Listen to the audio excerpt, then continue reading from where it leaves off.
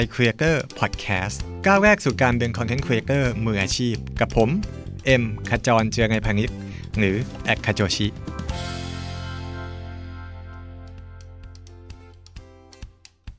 สวัสดีครับคุณอยู่กับรายการ iCreator Podcast นะครับเอพิโซดนี้เป็นเอพิโซดที่พิเศษมากๆเอพิโซดหนึ่งนะครับสำหรับเชื่อว่าหลายคนเนี่ยไม่เคยฟังรายการนี้มาก่อนแล้วก็อยู่ดีก็กดมาฟังเพราะมันมีคำอยู่คำหนึ่งในหัวข้อก็คือคำว่า BNK48 นะครับรวมถึงคำว่า General Election ด้วยก็แอบขายของนิดนึงนะครับอันนี้เป็นพอดแคสต์ที่ผมจะเกี่ยวข้องกับการ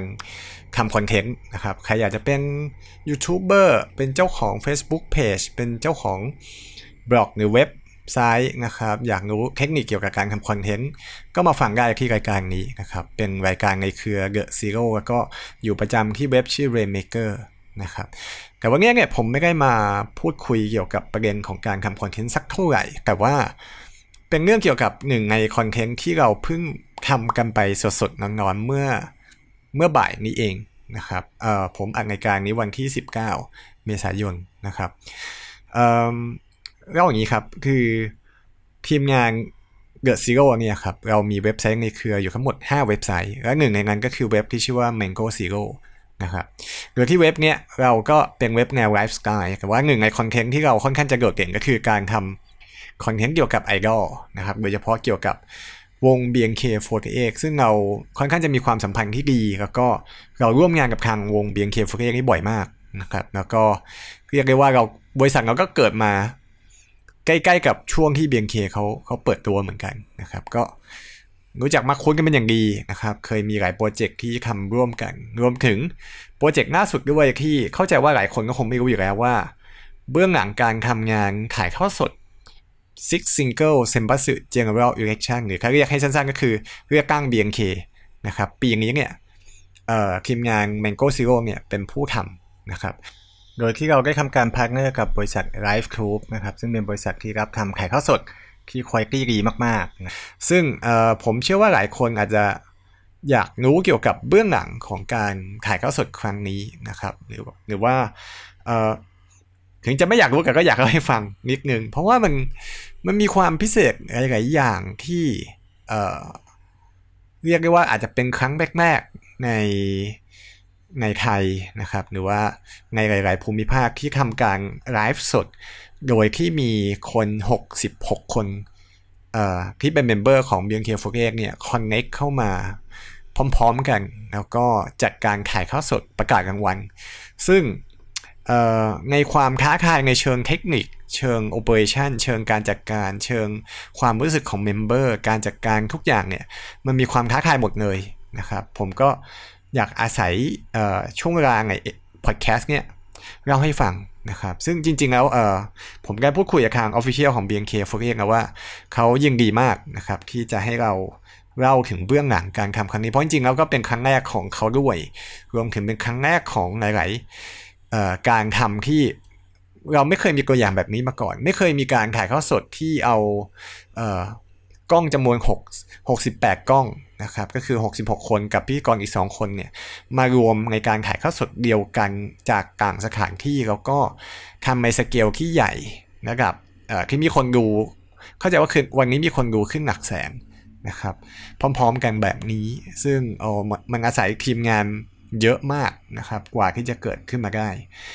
ผมอยากจะขอเล่าที่มาที่ไปนิดนึงแล้วกันเกี่ยวกับโปรเจกต์นี้แล้วก็มีเรื่องของอุปสรรคความท้าทายการพูดคุยการเตรียมกับเมมเบอร์นะครับแล้วก็สิ่งที่อยู่เบื้องหลังกล้องที่ทุกคนไม่เห็นทั้งในส่วนของพิธีกรของเมมเบอร์หรือของทีมงานเองนะครับเกิดนิดนึงสำหรับใครที่อาจจะไม่ได้รู้จักกับวงการทำเลือกตั้ง BNK48 มากนักนะครับคือวง BNK48 เนี่ยเป็นวงน้องสาวของAKB48 ซึ่งมาจากญี่ปุ่นนะครับเพลงที่ดังที่สุดที่คนน่าจะรู้จักกันเป็นอย่างดีก็คือเพลงคุกกี้เสียงไทยนะครับแล้วก็ทางวงเนี่ยก็จะมีประเพณีหนึ่งก็คือการทำเรียกว่าเลือกตั้งก็คือให้คนดูทางบ้านเนี่ยสามารถซื้อ CD นะครับในซิงเกิลที่ก่อนหน้านี้นะครับแล้วก็จะมีโค้ดเอาไว้โหวตให้เมมเบอร์หรือสมาชิกที่เราชื่นชอบเนี่ยได้คะแนนนะครับแล้วใครที่ได้คะแนนที่1นะครับก็จะได้เป็นเซนเตอร์ นะครับเป็นคนที่เก่งที่สุดของวงในเพลงต่อไปนะครับซึ่งการโหวตรอบนี้มีให้เลือกมากถึง48คนนะครับจาก66เมมเบอร์ทั้งหมดทีนี้เนี่ยคือถ้ามันเป็นการประกาศโดยปกตินะครับปีที่แล้วเนี่ยจากที่ Impact Arena เมืองทองธานีนะครับแล้วก็มีคนเข้ามาร่วมแบบเป็นหมื่นๆคนนะครับเกือบ 20,000 คนแล้วก็งานจัดยิ่งใหญ่มากซึ่งจริงๆวันนั้นเนี่ยเราก็อยู่ด้วยนะครับทีม Mango Zero เป็นผู้ทำหนังสือ General Election ในปีที่แล้วเราก็เห็นสเกลงานนี่ยิ่งใหญ่สุดๆนะครับซึ่งถ้าถามโดยสเกลขนาดนั้นเนี่ยจริงๆบริษัทเราทำไม่ได้นะครับเราไม่ได้เก่งเรื่องอีเวนต์ไม่ได้เก่งเรื่องการจัดอีเวนต์ใหญ่ขนาดนั้นแต่ว่าพอปีนี้ทุกอย่างเนี่ยกลับกระปัดนะครับเนื่องด้วยสถานการณ์โควิด -19 นะครับที่เกิดขึ้นจริงๆแล้วทาง Official หรือ BNK เองเนี่ยก็เตรียมงานที่ค่อนข้างใหญ่โตเอาไว้แต่ว่าพอมันเกิดเหตุการณ์แบบเนี้ยทุกอย่างก็เลยต้องเปลี่ยนกระทันหันหมดแล้วก็สถานการณ์ระหว่างที่กำลังจะเริ่มประกาศในรอบจริงเนี่ยมันเลวร้ายแย่ลงเรื่อยๆหมายถึงในเมืองไทยนะครับเริ่มจากมีผู้ติดเชื้อเพิ่มมากขึ้นทุกคนต้องเริ่มอยู่บ้านต้องมีการล็อกดาวน์จนมาถึงเคอร์ฟิวนะครับทุกแผนที่ทาง Official วางไว้เนี่ยเรียกว่าพังทลายหมดเลยเพราะว่าคือผมคงบอกไม่ได้ว่าเขาวางแผนอะไรกันว่าบอกเลยว่ายิ่งใหญ่แต่ว่าในเมื่อเหตุการณ์มันเป็นอย่างนั้นก็ต้องเปลี่ยนแปลงนะครับทีนี้มันไม่มีทางออกไหนเลยนอกจากการทำประกาศแบบออนไลน์นะครับพอเป็นประกาศออนไลน์เนี่ยมันมีหลายสิ่งหลายอย่างที่ต้องเกิดขึ้นในเชิงเทคนิคเชิงการจัดการเชิงคอนเทนต์เชิงครีเอทีฟแล้วทาง Mango Zero เองเนี่ยก็เคยร่วมงานกับ BNK ในเชิงเทคนิคออนไลน์หลายอย่างนะครับไม่ว่าจะเป็นการทำรายการชื่อ BNK Forget by the way ที่เป็นการไลฟ์ที่มี choice ให้คนดูสามารถเลือกทางเดินของตัวละครได้ระหว่างถ่ายทอดสดนะครับหรือว่าอย่างเราเคยทำเว็บแบบ interactive นะครับให้คนเข้ามาดูคอนเทนต์บางอย่างกับทาง BNK4X ซึ่งเขาค่อนข้างเชื่อใจเราในมุมการทำ creative online content นะครับแล้วก็จริงๆเราก็ค่อนข้างมีความเชื่อมั่นในมุมนี้ระดับหนึ่งทาง Official เนี่ยก็เลยโทรหาผมนะครับซึ่งผมเนี่ยเป็น MD แล้วก็เป็นโปรดิวเซอร์ของงานพวกนี้อยู่แล้วโจทย์แรกที่เราได้มาเนี่ยคือเราต้องทำไลฟ์ในแบบที่อย่างแรกคือต้องมีเมมเบอร์ทุกคนเข้ามาได้นะครับก็คือ66คนเข้ามาต้องมีพิธีกรต้องมีการถ่ายทอดสดออกไปให้คนทั้งประเทศได้เห็นในสเกลที่ต้องไม่กิ๊กก๊อกต้องไม่กระจอกแล้วก็ต้องดูโปรเฟชชั่นอลมากๆนะครับอันนั้นคือโจทย์นะครับอย่างที่สองคือการเตรียมงานทุกอย่างเนี่ยต้องรองรับสถานการณ์โควิด-19 ทั้งหมดไม่ว่าจะเป็นการประชุมทีมงานการทำถ่ายทอดสดการต้องมี social distancing ต้องมีการป้องกันไวรัสต้องมีอะไรทุกอย่างนะครับรองรับทั้งหมดอย่างสุดท้ายคือความสำคัญของงาน General Election เนี่ยคือมันสำคัญกับวงนี้มากนะครับเรียกว่าเป็นงานใหญ่ที่สุดแห่งปีของเขาเลยนะครับเพราะฉะนั้นความคาดหวังของแฟนคลับนี่คือมหาศาลคือไม่ต้องบอกเลยว่าถ้างานมันออกมาแย่เนี่ยโอ้โหมันจะโดนถล่มทลายทั้งทุกฝ่ายครับที่เกี่ยวข้องจะโดนถล่มอย่างเรียกว่าเละเทะแน่นอนนะครับเพราะฉะนั้นสิ่งสุดท้ายคือต้องทำให้แฟนคลับไม่รู้สึกผิดหวังกับการทำถ่ายทอดสดครั้งนี้นะครับซึ่งผมว่าคือทุกคนคงเห็นไปแล้วนะครับว่าการถ่ายทอดสดมันออกมาเป็นยังไงบ้างมันก็มีทั้งข้อดีข้อเสียหรือว่าดีไม่ดีปะปนกันไปแต่ว่าผมเชื่อว่ามันก็ไม่ได้แย่มากแล้วก็ไม่ได้เลวร้ายนะครับคืออาจจะมีเรื่องของแอปพลิเคชันหรือว่าอะไรหลายอย่างแต่ว่าถ้าดูเฉพาะเรื่องของการทำถ่ายทอดสดเนี่ยครั้งเนี้ยผมว่าสิ่งหนึ่งที่เราเชื่อว่าเราทำได้ดีคืออารมณ์ร่วมของเมมเบอร์อารมณ์ร่วมของแฟนคลับแล้วก็แม้แต่พิธีกรเองนะครับที่ก็รู้สึกว่าอินกับงานนี้ได้ระดับหนึ่งนะครับผมดีใจที่ตอนจบงานเนี่ยเมมเบอร์หลายคนที่ออกมาให้สัมภาษณ์บอกว่ามันเขาตื่นเต้นเขาอินแล้วก็ไม่รู้สึกว่าต่างจากงานปีที่แล้วมากนักนะครับซึ่งอันนั้นเป็นโจทย์ใหญ่นี่คือโจทย์ที่เราได้มาทีนี้แล้ว เรามีวิธีการจัดการหรือการแก้ปัญหายังไงบ้างนะครับอย่างที่ทุกท่านเห็นในไลฟ์ครับคือโซลูชันที่เอาคนหลายคนเข้ามาออนไลน์พร้อมๆกันแล้วก็รองรับจำนวนมากถึง66คนเนี่ยมันก็คงหนีไม่พ้นการใช้ออนไลน์คอนเฟอเรนซ์ที่มีระบบอยู่แล้วนะครับเราคงไม่พัฒนาระบบใหม่ขึ้นมาเพื่อใช้งานนี้โดยเฉพาะเพราะงั้นเราก็เลยเลือกระบบขึ้นมาซึ่งก็เป็นแอปพลิเคชัน Zoom นะครับที่ตอนนี้หลายที่ก็ใช้กันอยู่เพียงแต่ว่ามันมีเหตุผลเบื้องหลังกว่านั้นว่าทำไมเราต้องใช้ตัวนี้นะครับเพราะว่าจริงๆแอปพลิเคชันที่ทำแบบนี้มันมีหลายแอปมากนะครับแต่ว่าเราเลือก Zoom ด้วยเหตุผลหลายอย่างทางเทคนิคนะครับทีนี้หลายคนดูก็คงรู้สึกว่ามันก็ไม่น่าจะยากอะไรนะก็แค่ทำห้องประชุมแบบสร้างห้องซูมขึ้นมาหลายห้องแล้วก็ให้น้องเข้ามาจอยใช่ไหมแล้วก็ดึงเมมเบอร์ที่ได้รับชื่อเนี่ยขึ้นจอใหญ่แล้วก็ประกาศก็จบไม่เห็นจะต้องซับซ้อนอะไรเลยครับคุณเอ็มนะครับคืองี้ครับผมคือพอเราคิดด้วยโจทย์เนี่ยครับแล้วเราก็คิดโซลูชันนี้ออกมาเหมือนกันแล้วเราลองทำกันเองดูก่อนนะครับคือมันไม่มีอะไรดีเข้ากับการทดสอบทำด้วยตัวเองพอเราเริ่มทำตัวเองเนี่ยด้วยตัวเองเนี่ยคือเราก็ลองประกาศกันเองลองแบบเอาขึ้นจอลองให้เหมือนกับว่ามีคนดูเราอยู่นะครับสิ่งหนึ่งที่เราพบและเรารู้สึกว่านี่คือจุดอ่อนที่สุดของการทำออนไลน์ไลฟ์อีเวนต์แบบคอนเฟอเรนซ์จากที่บ้านนะครับก็คือความรู้สึกของคนที่พูดมันไม่มีอะไรเลยนะครับเหมือนกับอย่างตอนนี้ครับผมพูดพอดแคสต์อยู่ผมพูดอยู่คนเดียวครับไม่มีใครคือเราไม่มีใครนั่งฟังไม่มีใครดูไม่มีใครปรบมือให้เราไม่มีใครให้เราเห็นเลยนะครับเราพูดอยู่กับไมโครโฟนเครื่องเดียวหรือเมมเบอร์เองก็พูดอยู่กับโทรศัพท์เครื่องเดียวนะครับหลายคนอาจจะบอกว่ามันก็เป็นผลที่เขารอคอยไม่ใช่เหรอน้องเขาก็คงรู้สึกอินมั้งแต่ผมบอกได้เลยครับจากการทดสอบในไม่ว่าจะกี่รอบเนี่ยครับหรือแม้กระทั่งการคุยกับเมมเบอร์เองเนี่ยสิ่งที่แย่ที่สุดของการทำไลฟ์แบบที่ให้คนทุกคนอยู่บ้านแบบนี้ครับก็คือการมีอารมณ์ร่วมนะครับคุณลองนึกภาพนะครับเด็กผู้หญิง66คนอยู่ที่บ้านตัวเองนะครับบ้านตัวเองแล้วก็หามุมหนึ่งที่คิดว่าน่าจะขายสวยในบ้านเนี่ยเรามองไปรอบบ้านแล้วก็เจอมุมนี้น่าจะขายสวยเอาโทรศัพท์เครื่องหนึ่งวาง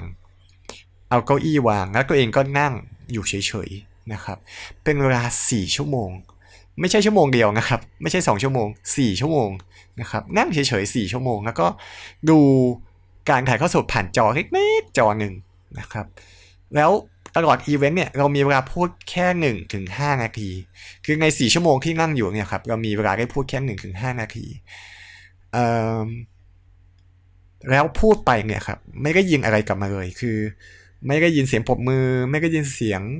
แฟนคลับไม่ได้ยินอะไรกลับมาเลยนะครับในการประชุมคอนเฟอเรนซ์ทั่วไปเนี่ยมันแห้งมากๆแล้วก็คือเราก็ถามเมมเบอร์ว่าเขารู้สึกไงคือมันไม่มีความรู้สึกอะไรกลับมาเลยเพราะงั้นพอเราย้อนกลับไปดู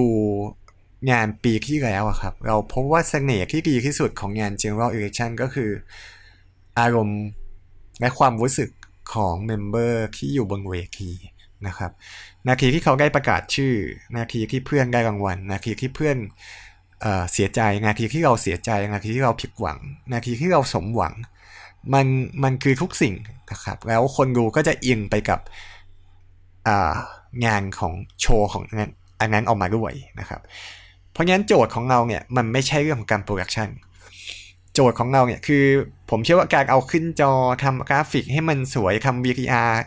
ตื่นเต้น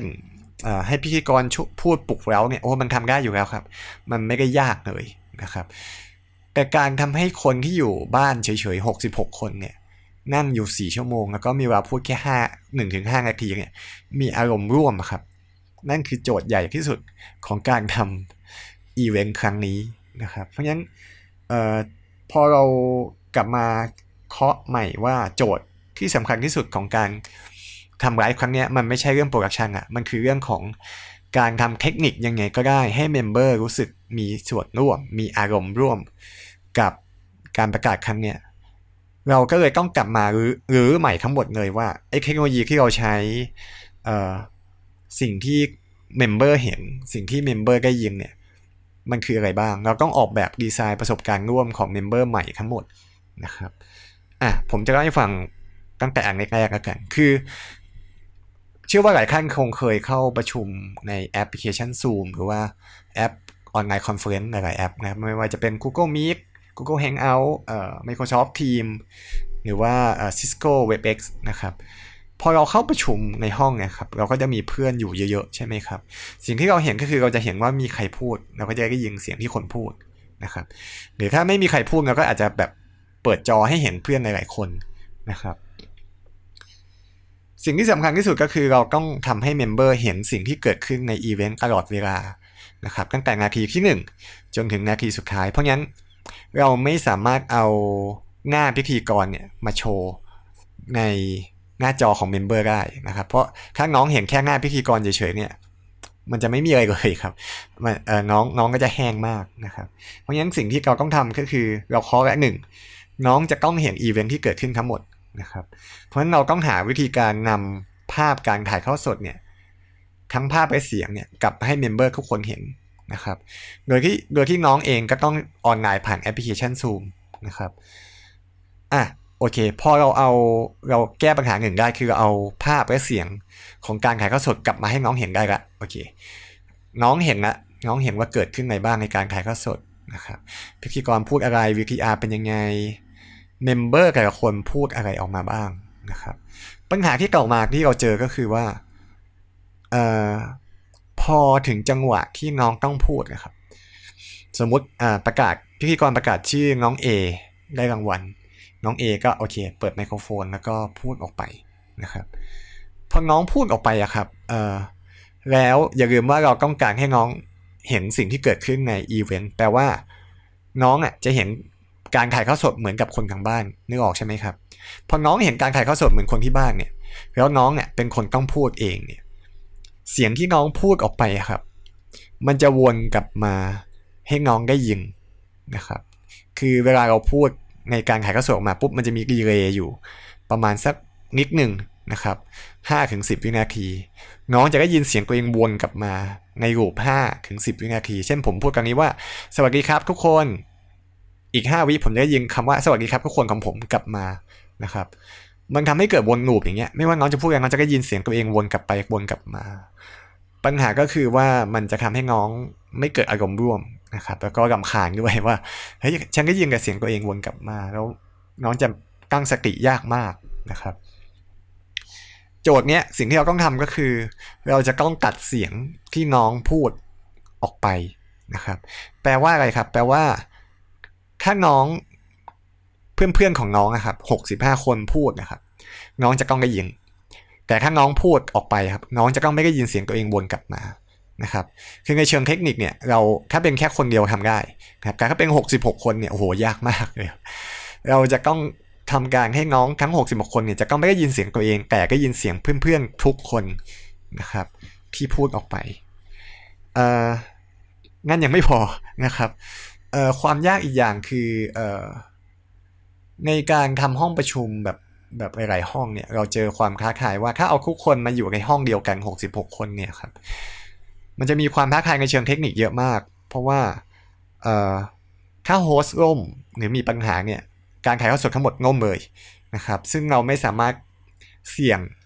กับการมีแค่เครื่องเดียวในการจัดการได้เพราะฉะนั้นเราก็เลยต้องแบ่งน้องออกไปเป็นหลายห้องนะครับซึ่งก็คงจะเห็นแล้วในการถ่ายทอดสดว่าเราแบ่งน้องออกเป็น3ห้องนะครับก็คือห้อง CGM48 ห้อง BNK ทีม B3 กับ Trainee แล้วก็ห้อง BNK48 ทีม N5 นะครับนี้พอแบ่งน้องออกหลายห้องเนี่ยปัญหาก็คือว่ามีอยู่หลายจังหวะที่เราต้องการให้น้องได้ยินเสียงของเพื่อนต่างห้องและก็น้องต้องการสามารถคือน้องเองก็อยากจะให้สามารถคุยกับเพื่อนต่างห้องได้ด้วยนะครับยกตัวอย่างเช่นตอนเปิดเนี่ยน้องพิธีกรเนี่ยบอกว่าให้น้อง BNK สวัสดีกับเพื่อนๆซึ่ง BNK เนี่ยอยู่กันแยกห้องนะครับ2ห้องสิ่งที่เกิดก็คือเราทาง Official เนี่ยบอกว่าอยากให้ เชอปางเนี่ยเป็นคนพูดว่าพวกเรา BNK48 นะครับแล้วน้องๆทุกคนก็พูดพร้อมกันว่าแบบเชอปางพูดว่าพวกเรานะครับเพื่อนๆก็พูดพร้อมกันว่า BNK48 สวัสดีค่ะนะครับซึ่งเป็นประโยคทักทายปกติที่เขาใช้กันแต่ตอนนี้เชอปางจะต้องพูดแล้วทุกคนที่อยู่ห้องอื่นจะต้องได้ยินหมดนะครับแปลว่าเราจะต้องทำให้ทุกคนน่ะได้ยินเสียงห้องอื่นๆด้วยที่ไม่ใช่อยู่ในห้องคอนเฟอเรนซ์เดิมนะครับลองนึกภาพว่าคุณประชุมห้องซูมอยู่ห้องหนึ่งแล้วอยู่ดีห้องอื่นพูดมาแล้วเราได้ยินนะครับมันก็จะต้องมีอีกหลายเทคนิคที่ทำให้เกิดสิ่งนั้นนะครับความยากอีกหลายอย่างที่เราเจอก็คือพออยู่ในช่วงการถ่ายทอดสดเนี่ยการที่เราจะสื่อสารกับน้องเมมเบอร์ทั้ง66คนนะครับยากมากนะครับคือถ้าน้องอยู่บนเวทีคอนเสิร์ตอยู่บนเวทีอะไรเงี้ยครับปกติน้องก็จะมีเครื่องมือสื่อสารเช่นหูฟังอะไรพวกเนี้ยที่โปรดิวเซอร์สามารถบอกอะไรบางอย่างกับบนเวทีได้หรือมีป้ายมีอะไรสักอย่างที่บอกได้แต่ตอนนี้น้องอยู่คนละที่ครับ66สถานที่